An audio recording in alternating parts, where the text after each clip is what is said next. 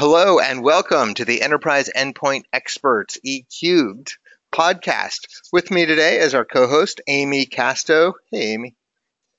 Hey Bill, how's it going? Good, good. And our guest today is a global cybersecurity expert, Sammy. Good morning, Sammy. Hey, good morning. How are you? Good, good. I didn't pronounce your last name because I didn't want to get pronunciation wrong. How do we pronounce your last name? Laiho. Laiho. Okay, great, That's great. um that's always the question. I've had to write it up on different boards in conferences because people always want to know how it's pronounced. But usually they say Laiho, which just sounds a bit weird. But but yeah, it's Laiho.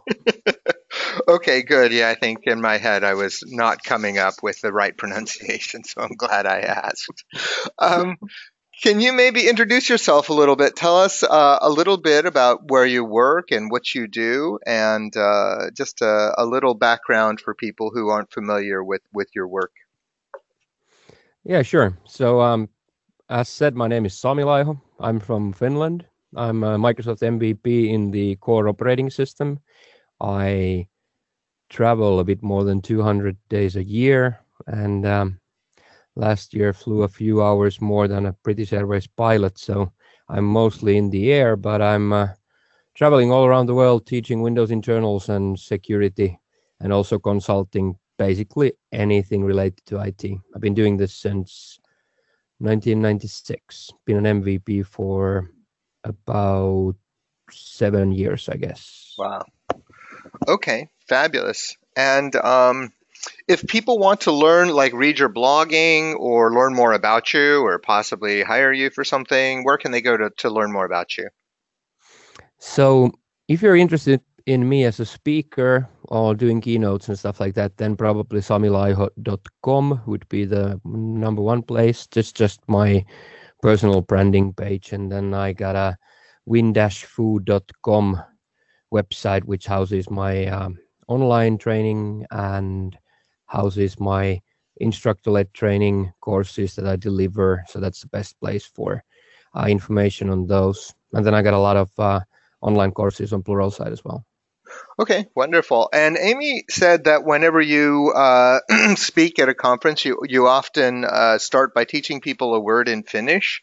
So would you mind teaching us a word in Finnish? Oh yeah, absolutely.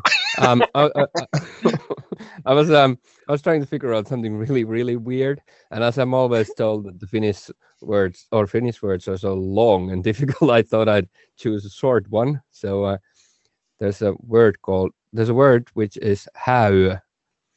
It's H Y which I mean half of those letters you don't have on a US keyboard. Yeah, And it means a wedding night. So it's a lot easier than wedding night because it's only 5 letters, and how is a lot easier than wedding night anyway. So nice. Okay, I'm trying so to tell people that just learn Finnish. It makes your life so much easier. that's simpler. You've got so Speaking of weird things, what's up with hobby horsing in Finland? This is a big thing for you guys, right? You have no idea how disturbing and weird sports we have here. But hobby horsing is probably the newest one of them. Yeah, really. There's like last summer, I was amazed. There was the biggest park in Helsinki had about 20 to 30,000 people getting together and um, do like equestrian on hobby horses. So it's got wow. tens and tens of thousands of. Even I had to buy my both daughters a hobby horse. Just like a few days after I had started going on Twitter saying that you don't believe what I've seen in Finland. It honestly took like 2 days, and I was already buying hobby horses for my girls as well. But as someone said, it's a lot cheaper hobby than having a real horse for both girls. So That is Well, a strong upside. as a lifetime equestrian, I don't know if I can allow you to settle on that as your final decision for your girls and their interacting with horses, but it's a good start for sure. So, I've been riding for a long time, so I know what you talk about. So all right. So now you have to explain it. Tell me, what is your background with horses? it's always been all about the horses. I always tell people. It's all about the horses. So I started riding when I was maybe about 9 or 10, because all the girls went to the stables all the time. And then I stopped riding at the age of like 15 or 16 because boys were bullying me about it. So it's always been about the horses. Okay. That's awesome. Hey, before we dive into, there's a lot of hot security topics we want to cover today. Before we dive into that, I just want to ask real quickly, what is with Microsoft Edge? Microsoft built a new browser that they say is much more secure, and it's still I just got a new Surface Book 2, which I love, beautiful hardware. I wasn't immediately enamored with Edge when I tried using it for a while, but it's maybe worth sticking with because it has stronger security. What makes it more secure?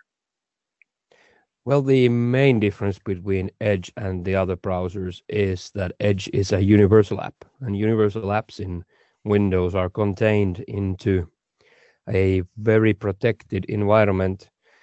Even as if you would be running it as a normal instance of Edge, it would be very well protected against any changes in the operating system. So, for example, the registry is not used directly, but there is a application-specific registry loaded only for Edge, which means that if Edge would do something bad, it would only affect that part of the registry and not the real system registry.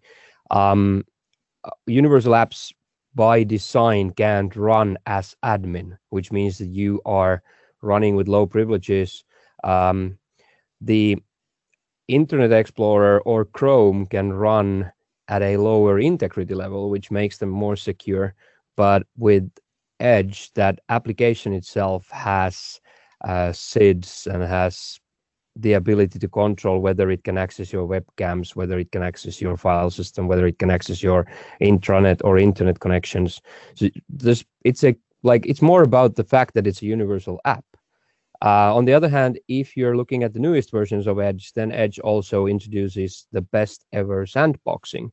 I'm not a big fan of Edge, but I will, from a security perspective, I'll have to say that the sandboxing that Edge deploys is the best that there is in the industry. So it opens a separate container running on Windows, and you can use Edge in this mode that's called application card, a Windows Defender application card, and that opens up a non-trusted website in a separate container, which means like you have two user modes on top of your Windows kernel mode.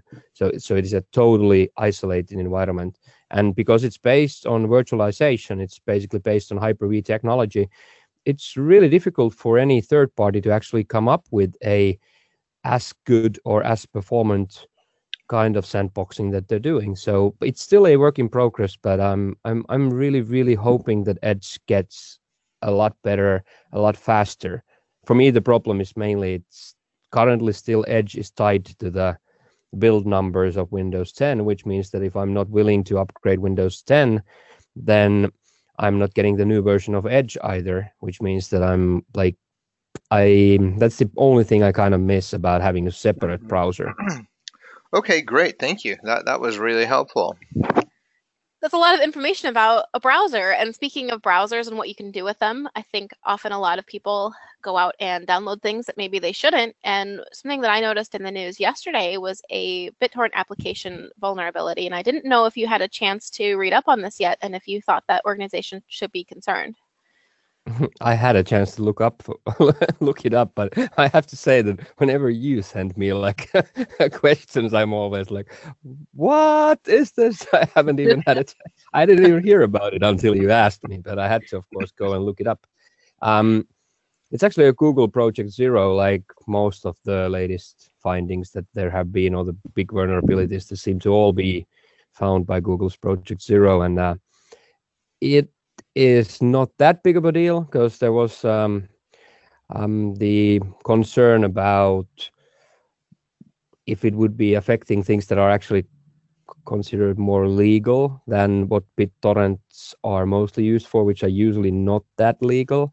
So I'd say the idea anyway is that you can remotely execute malicious functions or code inside of a user who has a BitTorrent, and you can potentially take control of those computers as well. The bug has been found like 45 days ago. They normally don't announce them until 90 days, but now they, at the time when Google's Project Zero found it, they instantly had a ready-made patch that would have just needed to be applied, and the people building that BitTorrent project were not willing to patch it, and that's why it's kind of like they don't normally operate this way. It's actually been only 45 days since they found it. It seems to what I could dig up from it, the idea is that you can abuse a management interface so that you can use a web browser to manage your BitTorrent transfers, and they're abusing this web browser user interface part, and apparently works on both Windows and Linux, and it also at least works on Chrome and Firefox, of what I could figure out. It is, the technical stuff was a little bit harder to first find until I actually found the real Google Project Zero article on it, and it seems to be a quite old attack itself. They're called domain name system rebinding attacks, where basically you point the BitTorrent client or daemon to a IP address that you compromised, and then you suddenly change the DNS entries to point to the loopback address 127.0.0.1, which means you can kind of like inject something from the malicious website and then point it at yourself, making your computer do what you want, or in this case, the victim's computer to do what they want. And they sadly, what they did say was that it's just the first of a few different remote code execution flaws that they have found in these torrent clients. So we are only waiting for the next ones to be published after they go out of these 90-day periods. Very interesting. So kind of on the same idea of sharing data, I mean, BitTorrent is one thing and peer-to-peer is another. One of the biggest parts of understanding Windows 10 is understanding how to get the size of the content of the feature updates out in an organization. Do you think that there's any security things that we need to be worried about with delivery optimization or branch cache or peer cache? It seems not, but it's a bit difficult to know until they announce the next few ones that they were mentioning. So the current remote code execution flaw that they announced, that should not be at least affecting delivery optimization of Windows 10 at all. So I don't know. It seems that it should not affect branch caching either. So, but the only thing I'm like 99% sure is that the delivery optimization is not impacted, at least against at least as long as we're talking about the flaw that they now announced. But the next few that they're mentioning, then I can't know. But I don't think people should be like, if you're really interested, there's I took the actually found the CVE code, the CVE-2018-5702. If you go and Google that up, you can go to the GitHub site and try, and you can find information on how to patch it and stuff like that. But if you think about an enterprise using these kinds of technologies, that should not be a big concern, because these cases where you would use these clients that they're talking about, those would be things that you would want to prevent anyway inside of an enterprise, which means that whitelisting like AppLocker will solve this like almost any other security issue currently. Okay, awesome. And then I think we read the same article, just we're waiting for fixes for the BitTorrent vulnerability itself. Do you agree with that? Yeah. Okay. And let's move on to Meltdown and Spectre. So those came out and they were big news because they affected almost every computer that exists. So before we talk about the specifics of it, can you maybe explain the context of it, like the evolution of microprocessors to the point where this happened? If I understand correctly, and you can provide a deeper insight, basically people didn't realize that this was a thing. They have this basically we're speeding up processors through speculative execution, and Mhm. nobody really thought that this was going to be used as a way to hack, and so they were kind of cranking up performance, and they were very excited about that, and they thought they were doing something good. And this went on for many years before somebody said, "Hey, actually, is that a fair assessment?" I think it is a fair assessment. There's first of all, like this was a very interesting thing to happen. I mean, timing wise, because I was actually in the Maldives diving, looking at beautiful rays and sharks and all that stuff, and had barely no internet connection at all for 2 weeks. And like after a week, I started getting like phone calls of people like, Sammy, like, wake up, explain, the world has exploded. You why aren't you reacting? It's like, what's happening? Like, nothing can be that dramatic. And then I I had to kind of like I actually had to hack a wireless HP printer to get an internet connection, but that's a story for another time. But I got some sort of an online connection, and then I had like started figuring out what's happening. And yeah, we do have to agree that it's a really, really huge thing. As you said, it's quite obvious that no one intended to do anything malicious. No one intended this to make any bad things happen. You could say that like half of these kind of like faults that were found now are not concerning AMD, and it's kind of like many people say, it's maybe still worth having this rather than not having it. Because if you think about like the last 10 years, probably you both remember that like maybe a decade ago, you would have still had to think whether you would like to take an AMD or an Intel processor if you wanted to have a very performant computer. Right. Nowadays, for the past decade, you haven't made those. You've never had this, that you would think if AMD would be the choice for a high performance computer. So Intel has taken leaps, and they've been very, very fast. Now, you could kind of like cut the corners here a little bit and say that Intel started to guess a little bit more than AMD did. This will have implications on a lot of things, because we will also have like governments that are asking whether they should change everything to AMD, because AMD doesn't do guesswork as much and doesn't cause this. What about like the whole Amazon or Azure?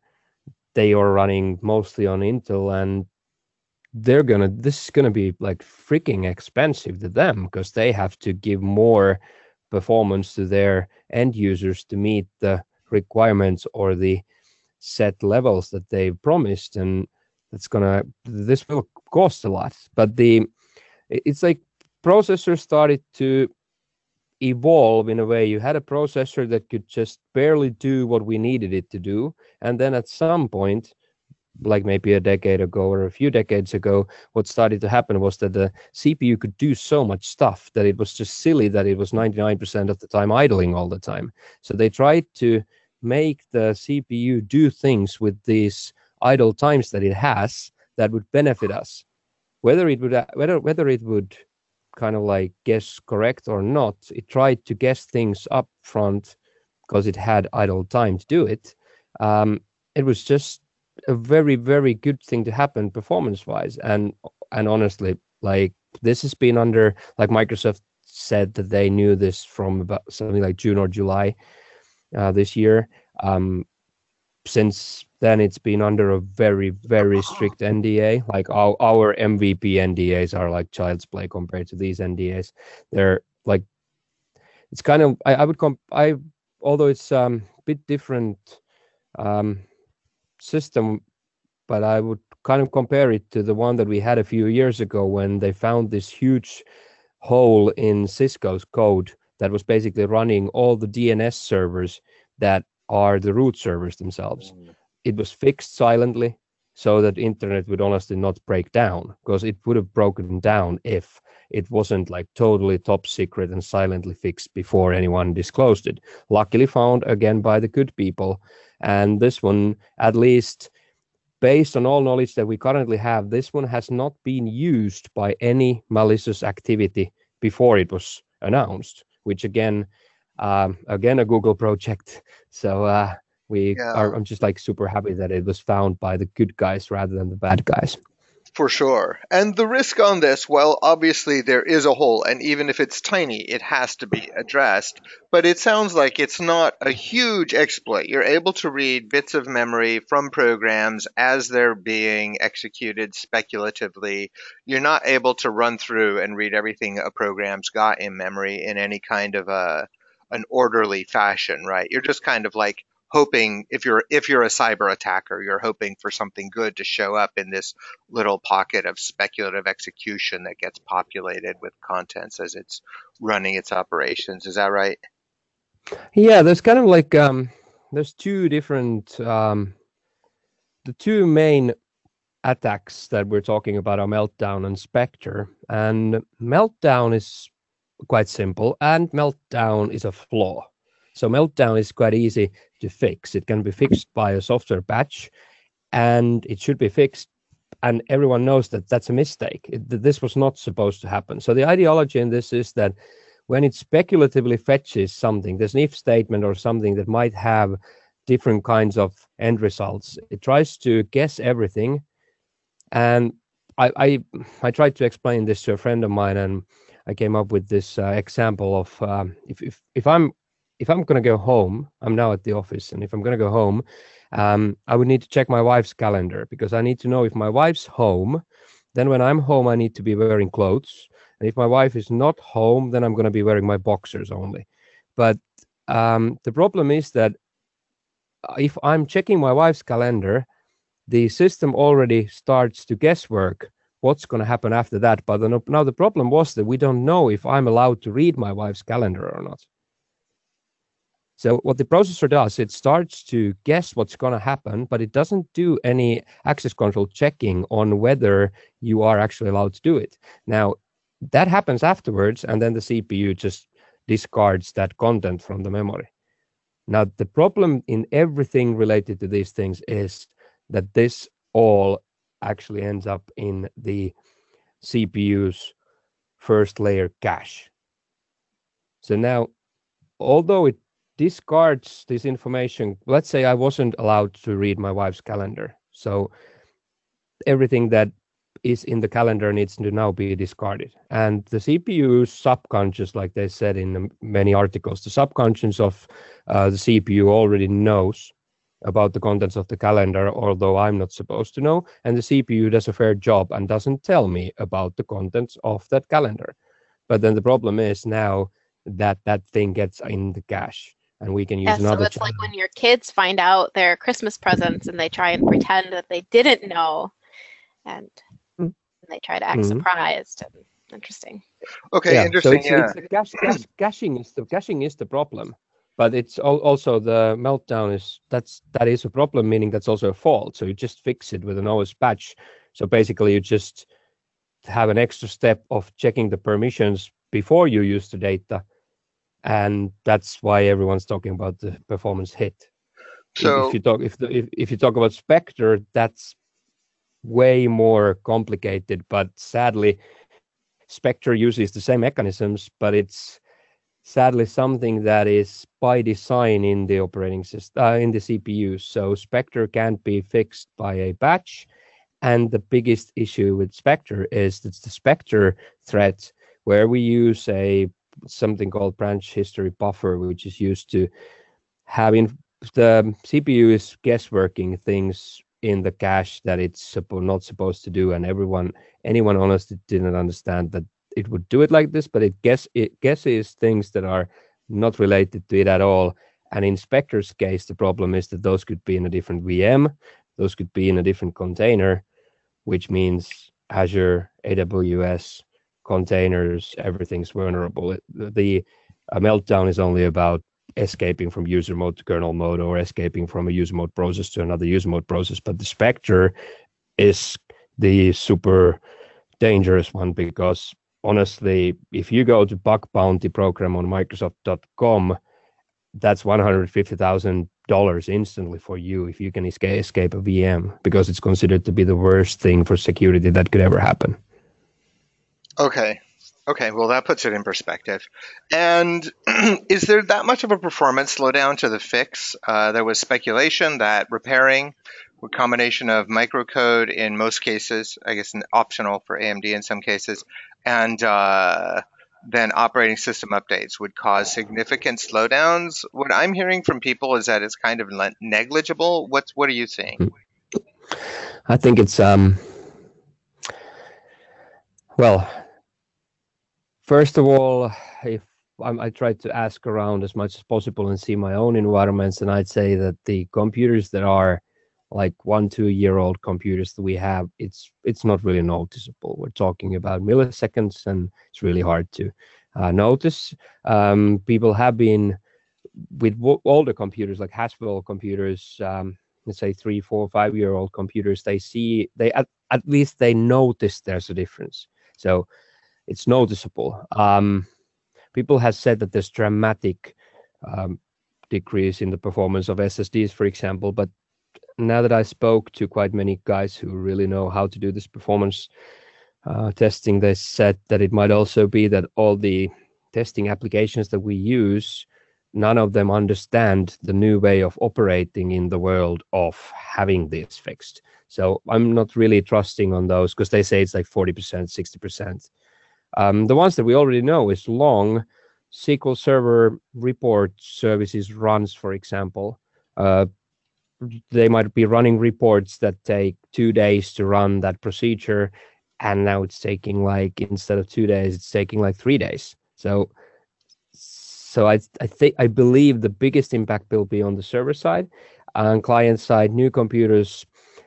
I just tweeted out today, like, I think there was a really good quote. I was just reading through the documents on the different kinds of caches that we have, and there was this Jim Gray's quote on one of those saying that if the CPU registers are how long it takes you to fetch data from your brain, then going to the disk is the equivalent of fetching data from Pluto. So it's also it's really hard to understand on kind of like what we're talking about here. When we're talking about CPU getting slower, doing a few things less per second, we forget that it does things in nanosecond grade, and also that it does billions and billions of operations per second. So it's a bit hard to put into like scale. Yeah. Right. Okay. So one of the things that I'm noticing is that every day I'm starting to wake up with a bit more and more panic than ever before. And it's not just because I have a toddler who now thinks for himself and acts for himself. It's actually the technology world. Last year we had WannaCry, Bad Rabbit, Petya, NotPetya, all these, hurry up and panic situations. And then now we have Meltdown and Spectre, and it just seems like there's more and more vulnerabilities coming out. You just, thank goodness I'm not in an admin role anymore. I wouldn't want that headache that admins are having, just feeling like they're just reacting to everything now. But do you think that companies are learning their lessons from outbreaks like this? I think what they're learning now is that they have to also understand how to upgrade firmware and drivers, which is something that they usually totally neglect and don't do at all. So I think that's something that people learned with Spectre and kind of the current firmware or hardware level issues that we have. But then if we think about WannaCry, I think if you look at Gartner or NIST or NATO, for example, requires AppLocker from everyone who works with NATO systems right now.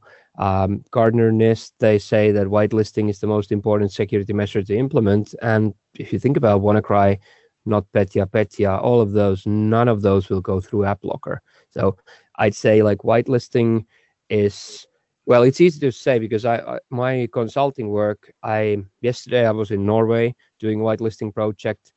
Just before I left on my holiday, I was in Austria doing it for a atomic energy association. I've been doing it for different militaries in Europe. So I'd say like they learned their lesson meaning that everyone now understands that they need whitelisting, but it's only enforced by these high security environments. So I think people are, at least wherever I go, they're willing to talk about it. They're like willing to take this on the table and start talking about whether they should actually do it. Until now, they've only been saying like, yeah, for sure, maybe someday, but not us, not right now. And now people are actually calling me, and projects that few years ago would not cut even to start are now actually running. So I hope they're learning. It's funny to see the attitude that that the decision makers take on these, having strategies on how you update firmware. I've moved on from roles because the IT director said, absolutely, we don't have any time to update BIOS. Don't ever touch it, But you open up a support case with the hardware vendor or the software vendor, and they say, hey, we don't support this driver, but you can't get the driver because you're not on the latest BIOS version, and they say, oh, that's not good enough, escalate. But then certainly I've worked for other companies who understood, you have to stay up to date with everything ever, both software and firmware patches. But it's just quite a landscape to look at. Oh, it is, and it's like I think most of my customers still, until they come to my courses, at least, many of them have the idea that like UEFI or BIOS upgrades are needed because you need a new feature supported, like you need to support like bigger cluster sizes for your disks or something like that. And they totally forget that when the CPU itself has a fault, like now we have a fault in the CPU, the only way to patch that is with a microcode patch, and those microcode patches are in those UEFI and BIOS upgrades. So they forget that those, you can't go really and like weld your CPU to be fixed. Like the only way to fix it is to actually run those BIOS and UEFI patches. So people don't really often, they don't understand that those are like the service packs for your CPU.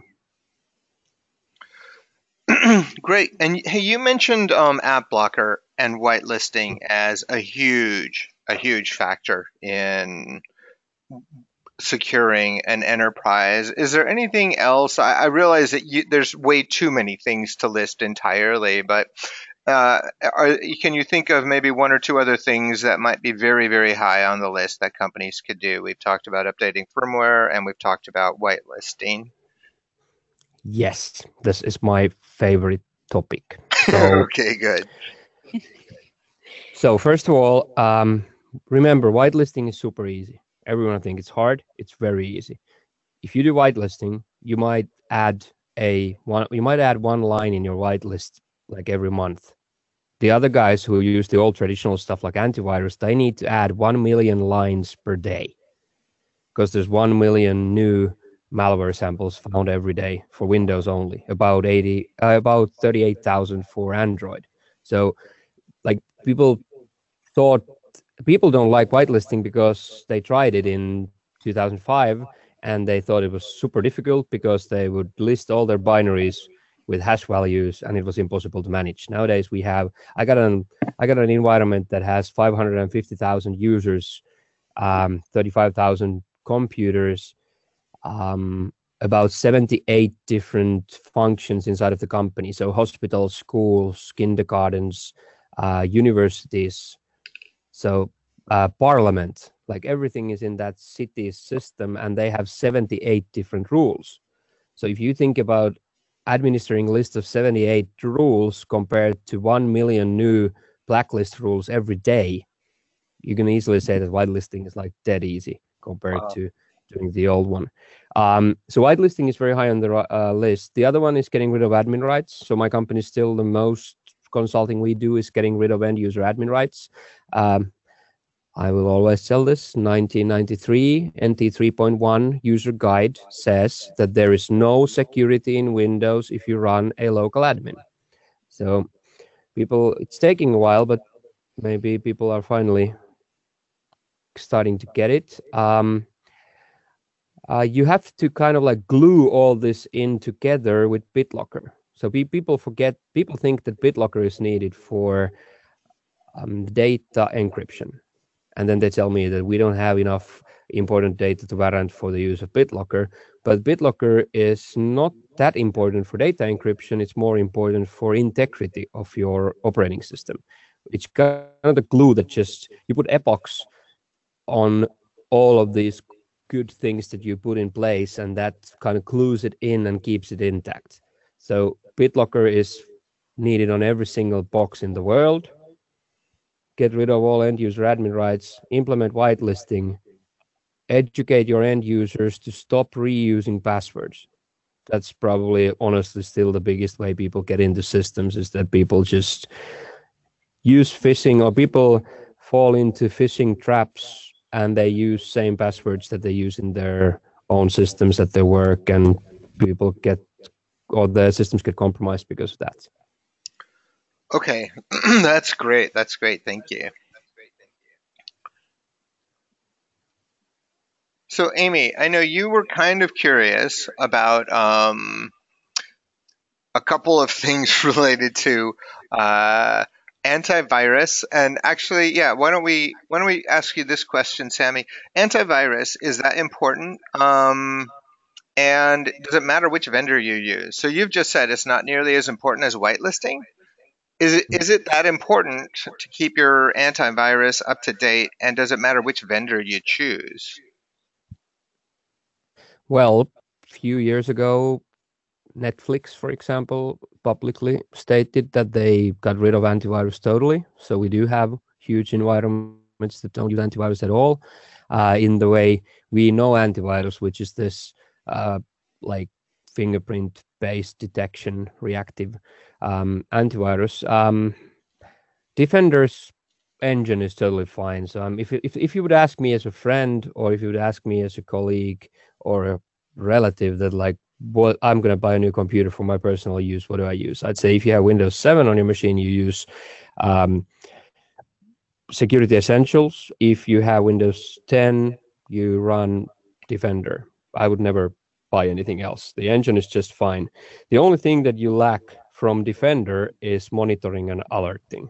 So in a bigger environment, you need to be able to monitor what's happening. You need to get alerts when someone gets infected. And that's something that you have to kind of like, if you have Splunk or something that you can use to kind of do this for Defender, then you could do it with just Defender. If you have System Center endpoint protection that will just use Defender and add these to it.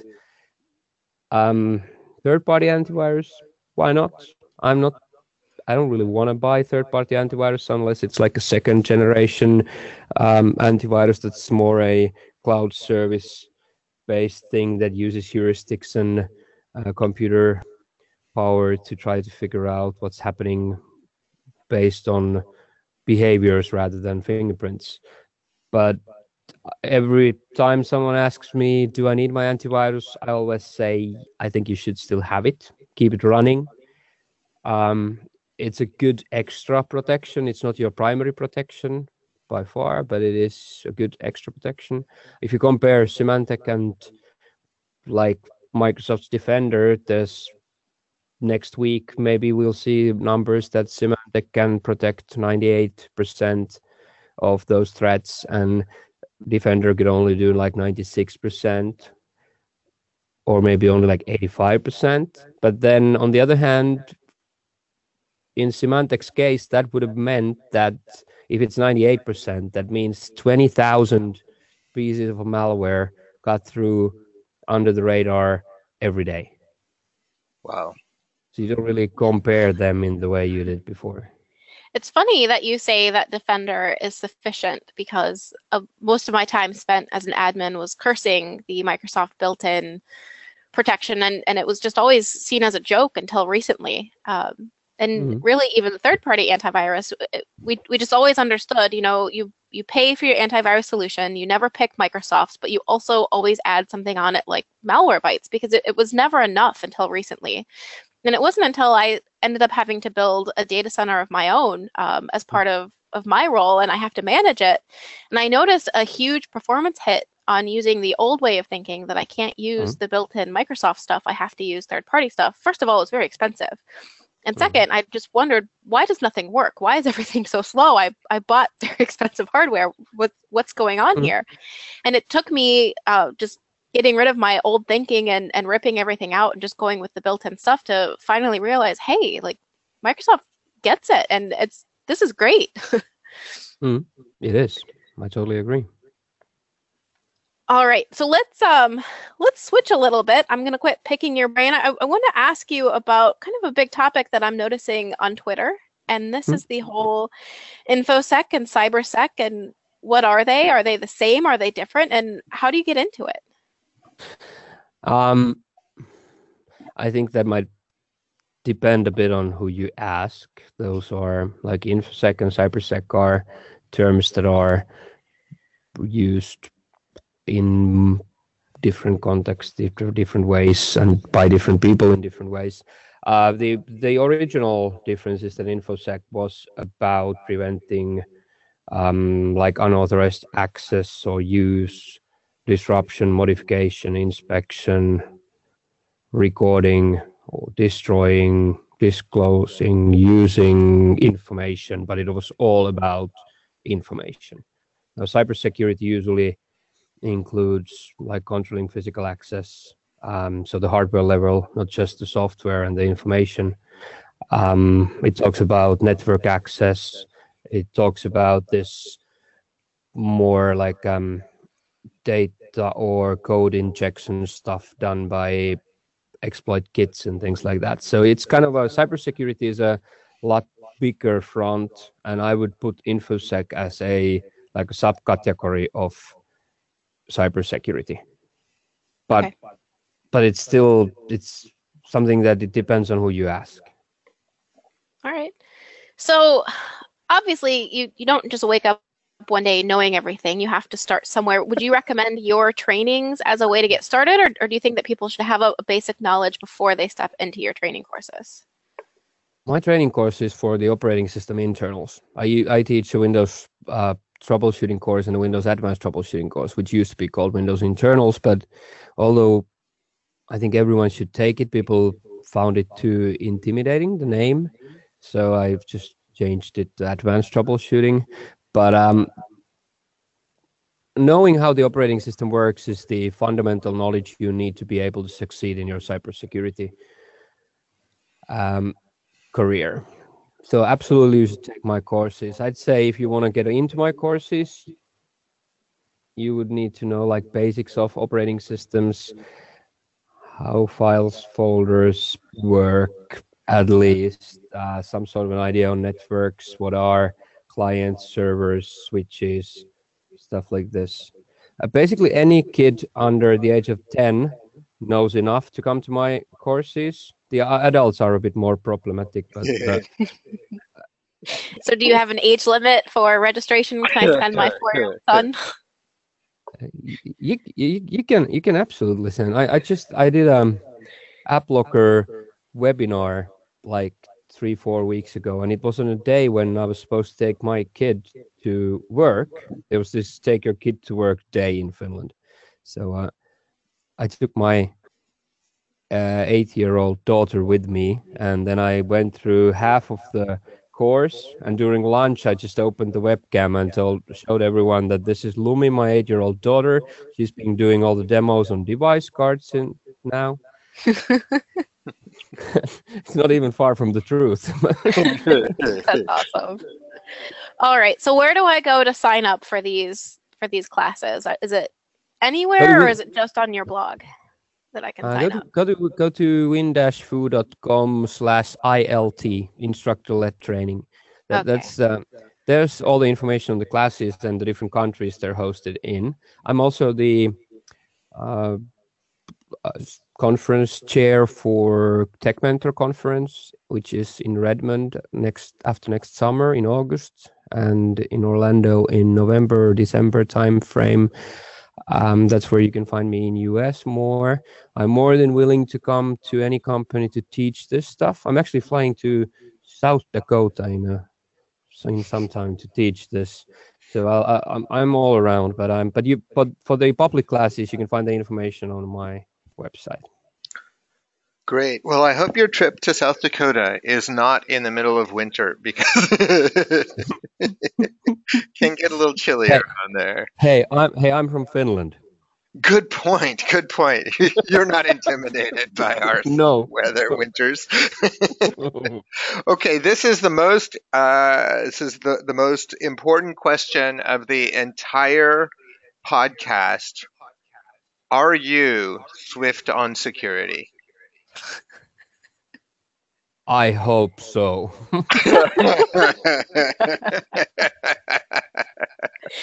Hmm. Interesting. I suppose. All right, Sammy. So you're known for starting your trainings with some finish with Sammy. I am known for ending podcasts with a would you rather. So it is that time of day to ask you, would you rather? And I'm going to build up some framework on this. You are Sammy, and nothing about your life is changing other than what I'm about to ask you. So you're still traveling all over the place. You're still doing all your engagements. You're still you. You ready for it? Yeah. Would you rather never, ever have internet access again, or never be able to take an airplane anywhere again? Oh my God. It hurts for me just hearing this question. Wow. I would never take an airplane anymore because there's going to be a hyperloop between every country in a few decades, and I would use internet in that hyperloop. Yes, yeah, I'd rather be without. That's I just got an electric car, and I didn't have a car for a year, and everyone tells me all the time, like, Sammy, you're so nice, so ecological, and I was like, you should see my carbon footprint. That's. I think I'd better be flying a little less. Fair point. Fair point. Well, thank you so much for talking with us today. This has been just a whole bunch of really, really great information. Can't thank you enough for being with us today, Sammy. Thank you very much for having me. It was a blast. Okay. Thanks, Amy. Thanks, Sammy. Everybody have a fabulous rest of the day. Bye. Bye, guys. Bye-bye.